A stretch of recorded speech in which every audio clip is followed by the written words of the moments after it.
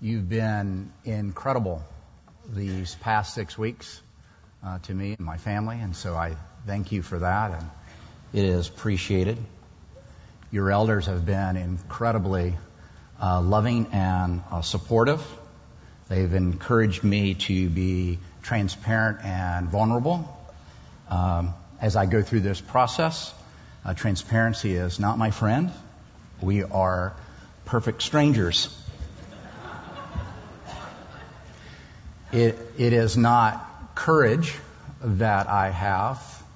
It is boasting that I have in weakness. For when I am weak, He is strong. Amen. Don't make me cry. Somebody else will have to finish this. You know, it's no accident. That's what's great for Presbyterians. We don't believe there are any. That this is going on at the very same time that we're launching Renew. And so what you hoped was an opportunity for your own renewal became my own. You know, as we work our way through these 29 lessons together, it is our hope that we're all renewed. And because we are renewed, we're different. We relate different. We love different. We have different hopes and dreams because they're found in Christ, not in us, not in our aspirations, but in His. And so if you have a Bible with you, I would like to read to you out of Genesis chapter 3, because the start of renewal is to begin to look at yourself, to look at humanity differently than maybe we've heard or thought about in the past. That is, through the lens in which God sees us. And because we tend to think of God as loving and caring and encouraging, we don't often see that we're also unacceptable sinners in need of a Savior. We tend to think of ourselves as a church of big sinners who need a big Savior. Well, today's lesson is focusing on that.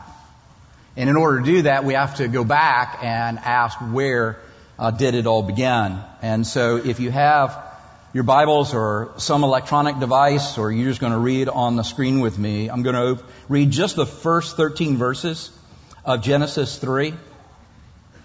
But I'm really going to have us consider the whole chapter. This is verse 1. Now the serpent was more crafty than any other beast of the field that the Lord God had made. He said to the woman, "Did God actually say, 'You shall not eat of any tree in the garden'?" And the woman said to the serpent, "We may eat of the fruit of the trees in the garden, but God said, 'You shall not eat of the fruit of the tree that is in the midst of the garden, neither shall you touch it, lest you die.' But the serpent said to the woman, 'You will not surely die. For God knows that when you eat of it, your eyes will be opened, and you will be like God, knowing good and evil.' So when the woman saw that the tree was good for food, and that it was a delight to the eyes, and that the tree was to be desired to make one wise, she took off its fruit and ate. And she also gave some to her husband who was with her, and he ate. Then the eyes of both were opened, and they knew that they were naked. And they sewed fig leaves together and made themselves loincloths. And they heard the sound of the Lord God walking in the garden in the cool of the day. And the man and his wife hid themselves from the presence of the Lord God among the trees of the garden. But the Lord God called to the man and said to him, "Where are you?" And he said, "I heard the sound of you in the garden, and I was afraid because I was naked, and I hid myself." He said, "Who told you that you were naked? Have you eaten of the tree of which I commanded you not to eat?" The man said, "The woman whom you gave to be with me, she gave me the fruit of the tree, and I ate." Then the Lord God said to the woman, "What is it that you have done?" And the woman said, "The serpent deceived me, and I ate." When you meet somebody for the very first time, and you're trying to get to know them, the types of questions that you ask them are, where are you from? What do you do? Do you have brothers and sisters? Tell me about your family. The answers to those kinds of questions shape our identities. And they often define who we are. For many of us, our past has defined us. And the way in which we perceive and live in the present is shaped in many ways by our past.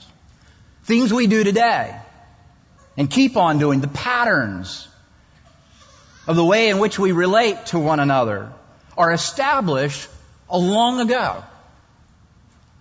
I want us to look at where did it all go wrong for humanity. When did things change for us?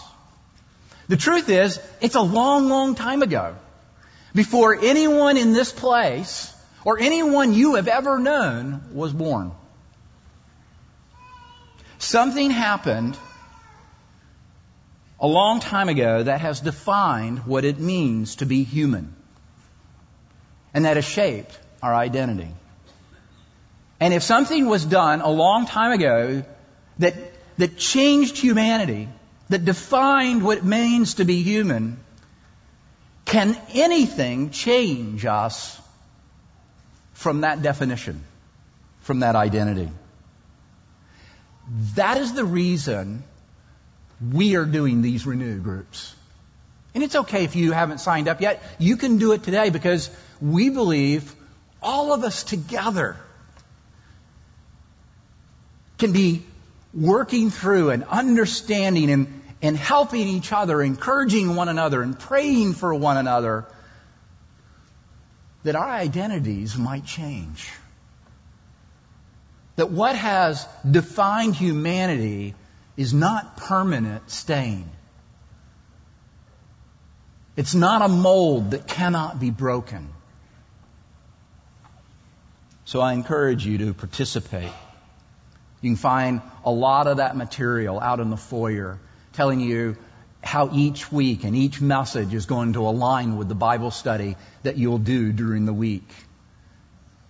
We have printed for you all the passages that we will weigh through together so that you can have them at your fingertips. You can give it in a soft copy or a hard copy, and they're out in the foyer. We think it's that important to us for these next 29 or so weeks. So this morning, as we're looking at this passage, I broke it into 3 parts, and all of it has to deal with our nakedness. You don't typically hear people talking about naked things in church, but it is the only way to describe what's going on in the human heart. And the only way to describe what happened a long time ago, because that's the words in which God uses. Look at verse 7. He said, "Then the eyes of both of them were open, and they knew they were naked." Even God, when He shows up and begins to question them, He says, "Who told you?" This is verse 11. "Who told you that you were naked?" God's point is, Adam, you've always been naked. That's why I created you. I didn't create you with clothes. Obviously, God is not talking about physical nakedness. And neither is Adam. I think that's important for us because if we were always naked before this happened, then it must mean something else that has changed after this. And there's a problem of nakedness. And it has nothing to do with what you're wearing. Man and woman were originally created naked and unashamed. Look at it. chapter 2, verse 25. We didn't read that portion, but it's the last verse of the last chapter before our text today. It said that God created man and woman, put them in the garden, and they were naked and they were unashamed. Obviously, he's not talking about that they weren't ashamed of their bodies.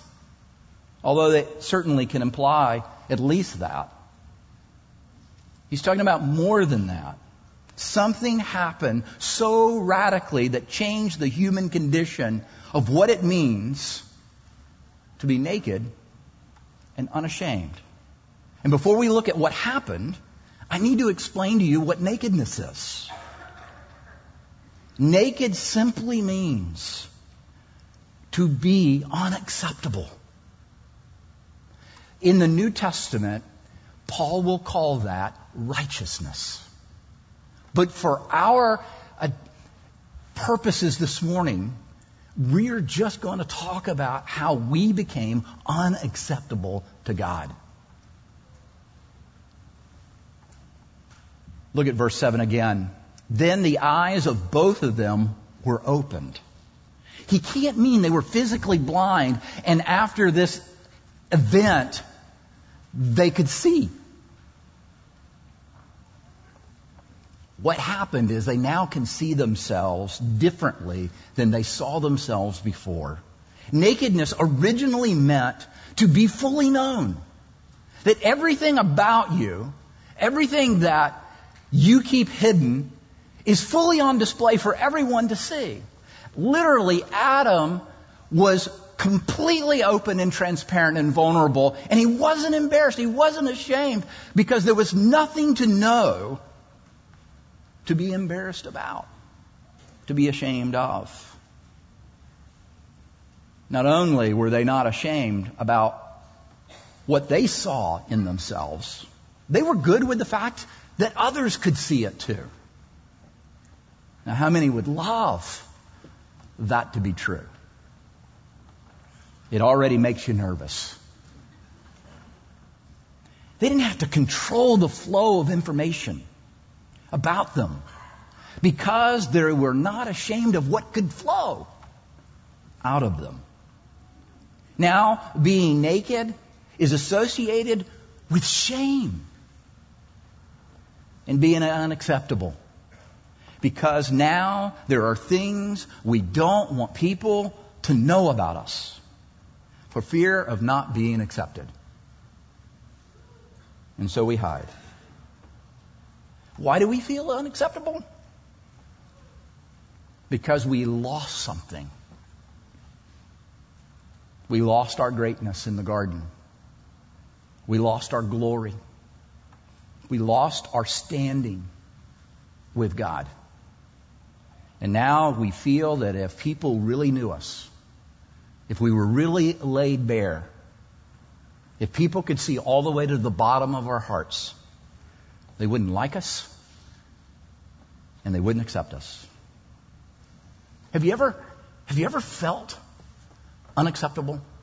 Maybe it was because you tried out for the football team and you didn't make it. You didn't have the talent. Or maybe there was a club you wanted to get into and they chose someone else. Or maybe you signed up for a really, really hard class and you thought that you could really handle the workload, and instead of getting an A or a B, you got a D or an F. For those that this is beginning to describe, you're beginning to feel that feeling of unacceptability. Maybe you have always been in. I kind of think that there is no person on earth that has always been in. There's always been someone who has seen you as unacceptable. Maybe even without you knowing so. I remember when I was about 13 or 14, and let me back up. Someone asked me a couple of weeks ago why didn't you tell anybody? When you're 14 and you don't know anybody else who's getting beaten, who do you tell? Who do you go to? This is 1975. not 2017. That's unacceptable.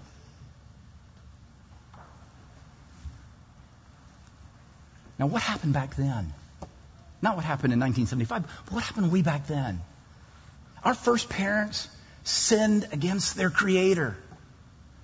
How do we know that? He only told them that not to do one thing. Everything else they could do. But there's one thing.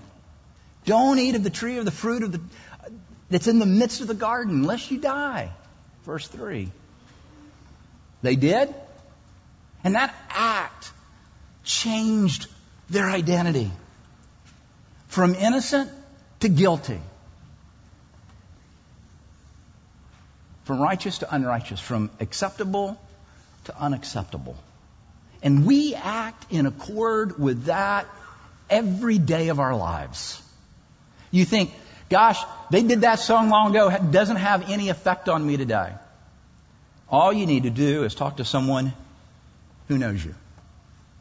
It's in every one of us. It's acted out every day by each one of us. And that, my friend, is why we seek to control the flow of information that others receive about us. It is the reason I want so much to not be where I am. I cannot remember a time where preaching wasn't the favorite thing to do. But being exposed, it feels like I have no clothes on.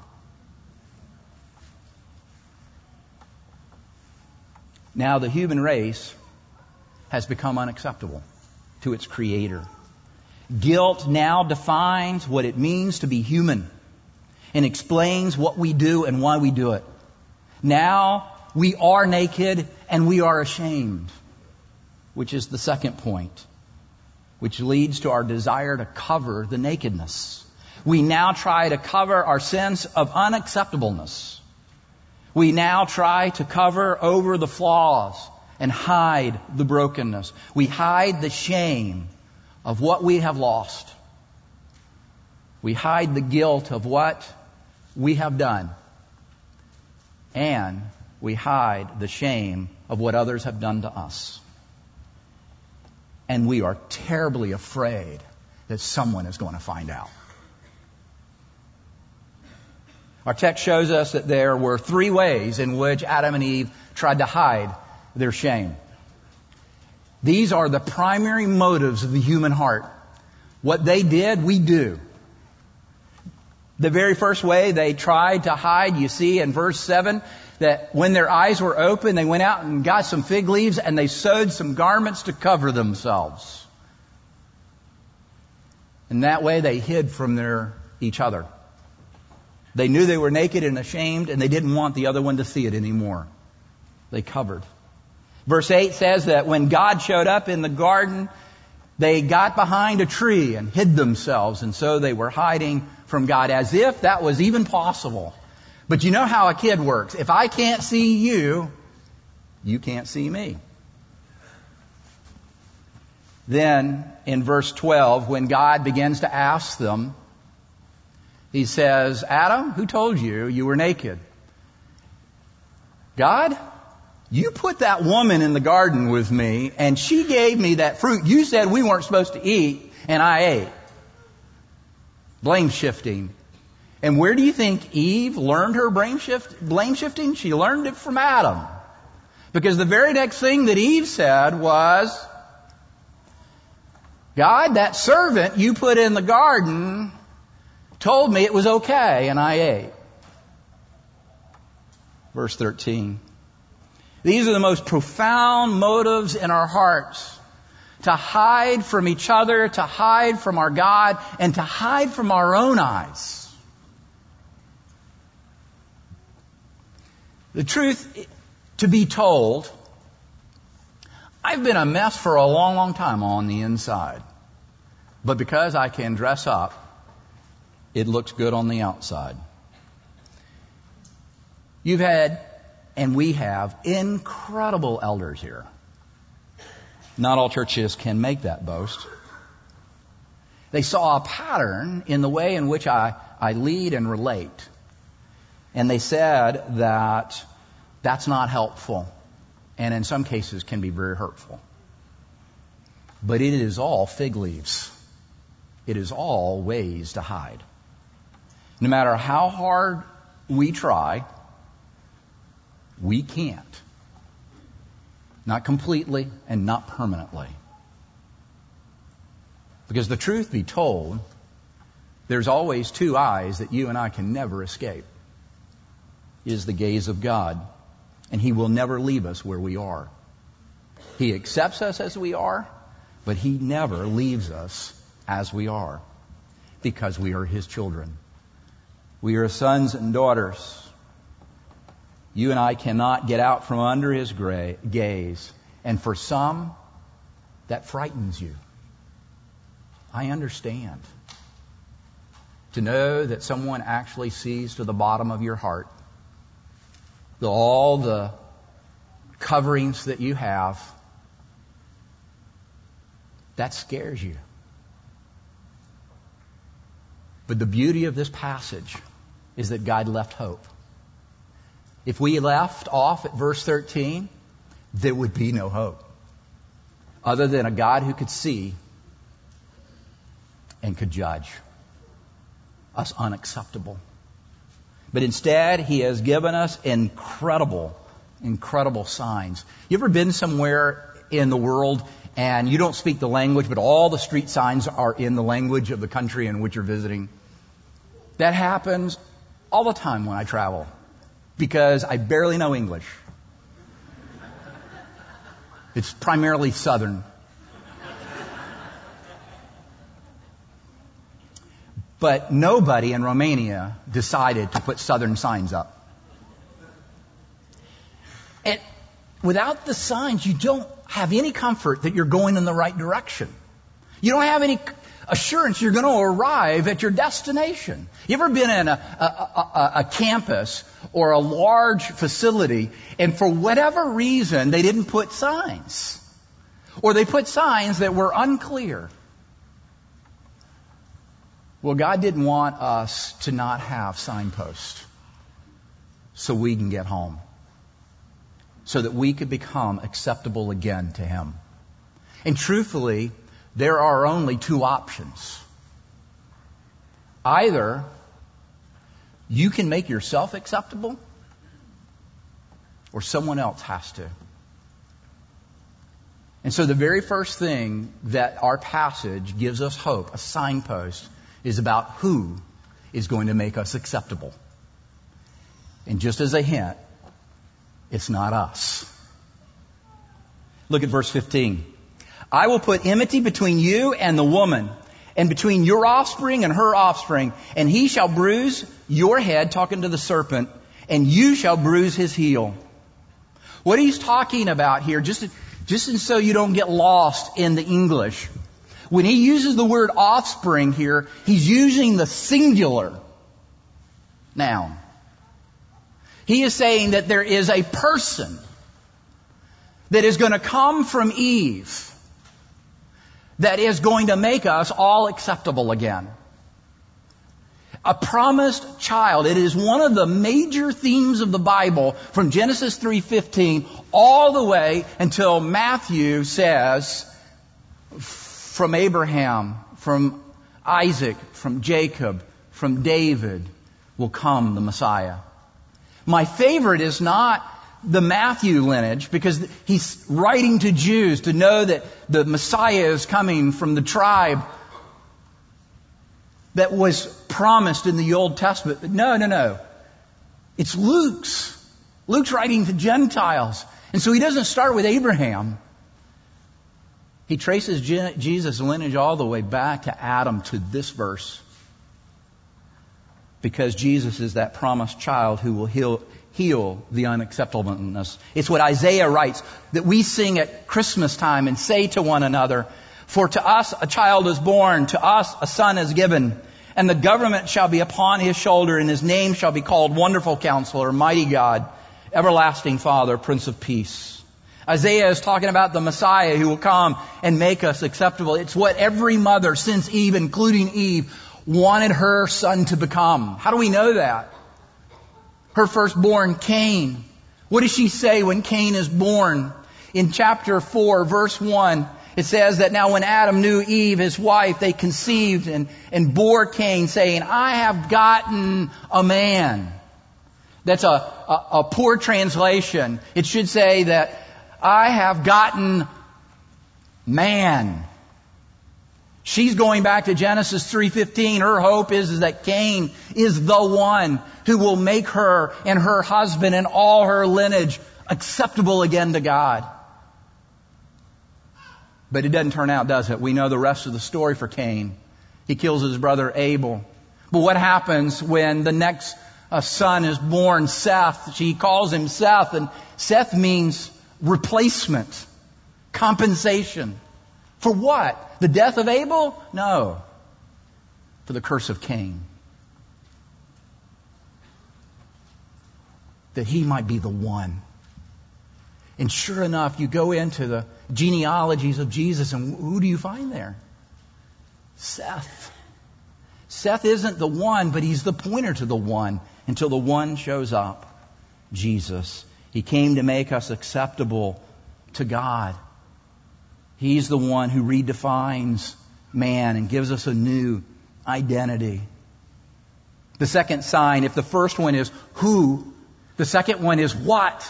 What will make us acceptable to God again? And look at verse 21. And the Lord God made for Adam and for his wife garments and clothed them. God covered them. In case you were thinking you've got to cover yourself, no. What we produce are fig leaves. Inadequate coverings. But God fashions garments. How did God cover them? Do you think those animals just lined up for God to take their fur? That it was some kind of a gift to naked people? No, he had to kill them. He had to sacrifice them. Because it teaches us that the only way we're going to be covered is if God kills his own son. God sacrificed Jesus Christ to cover our nakedness and make us acceptable. The idea of covering in the Bible is one of the major things. If offspring is a major thing, so is coverings. We know that because Noah's nakedness is covered by his sons. We know that Hosea covers Gomer when she is bought back from slavery. We know in Ezekiel 16, God says, on the day that you were born, he's talking to his people, your cord was not cut. You were washed with water. You were not washed with water, nor were you rubbed with salt, nor were you wrapped in swaddling cloths. No eye pitied you to do any of these things to you out of compassion for you, but you were cast out on the open field, for you were abhorred on the day that you were born. And when I passed by you and saw you wallowing in your blood, I said to you, in your blood live. When I passed by you and saw you, I spread the corner of my garment over you and covered your nakedness. When Paul wants to communicate salvation, he says this in Romans. Blessed are those whose lawless deeds are forgiven and whose sins are covered. Only God can cover your sins, my sins, and the shame, and make us acceptable to him again. All that I have done that made me unacceptable, and all that has been done to me that has made me feel unacceptable has been covered. One last sign and then we'll close. We need to know how. In verse 23 and 24, Genesis 3 says, therefore the Lord God sent him, talking about Adam, from the Garden of Eden to work in the ground from which he had been taken.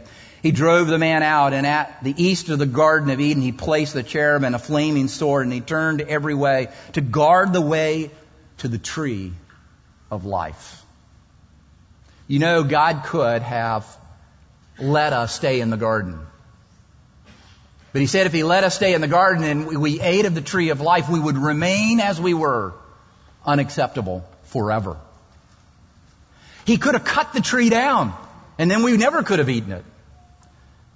No, in Revelation 22, we see the tree of life.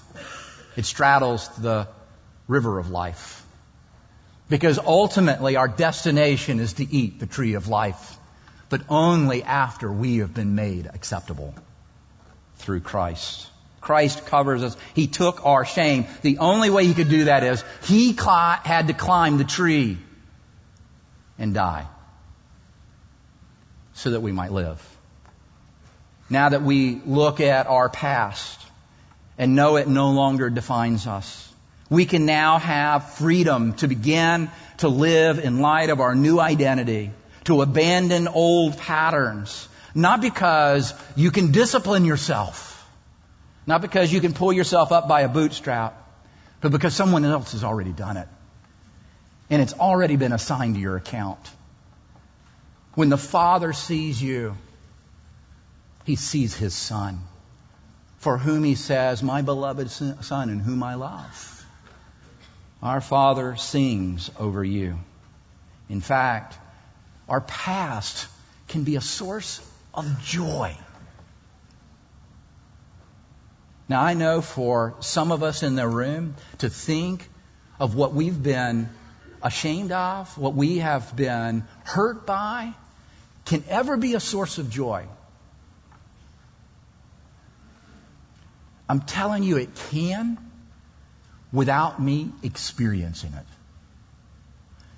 It is a hope, it is a longing, it is an assurance that it will one day be.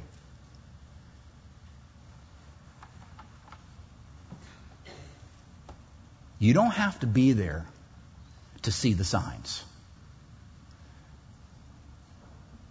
All you have to do is read the couple of dozen letters that I've gotten where people have similar stories and hear their own joy as they have worked through those issues themselves and are way ahead of me. Maybe that's where you are. You're at the beginning or the middle or the end. And God has a place for all three. His goodness and grace is abounding and sufficient, no matter where you are. You see, where we have to begin is with our unacceptableness. Because we're going to sing in a minute, Jesus, what a friend for sinners. And it's got this line in there. And it says that even though your heart be broken, His grace is enough. So I invite you to enter in renewal with me. Let's pray. Father, thank you so much for the beautiful people that you have gathered in this place today to sit at your feet and to hear you say, "You are my beloved. You are my sons and daughters, and I love you." That I know that you are unacceptable to me because not only of what Adam and Eve did, but what you continue to do. But I have made you acceptable if by faith you receive the work of Christ done for you. So that when I now see you, I see my Son in all of His glory.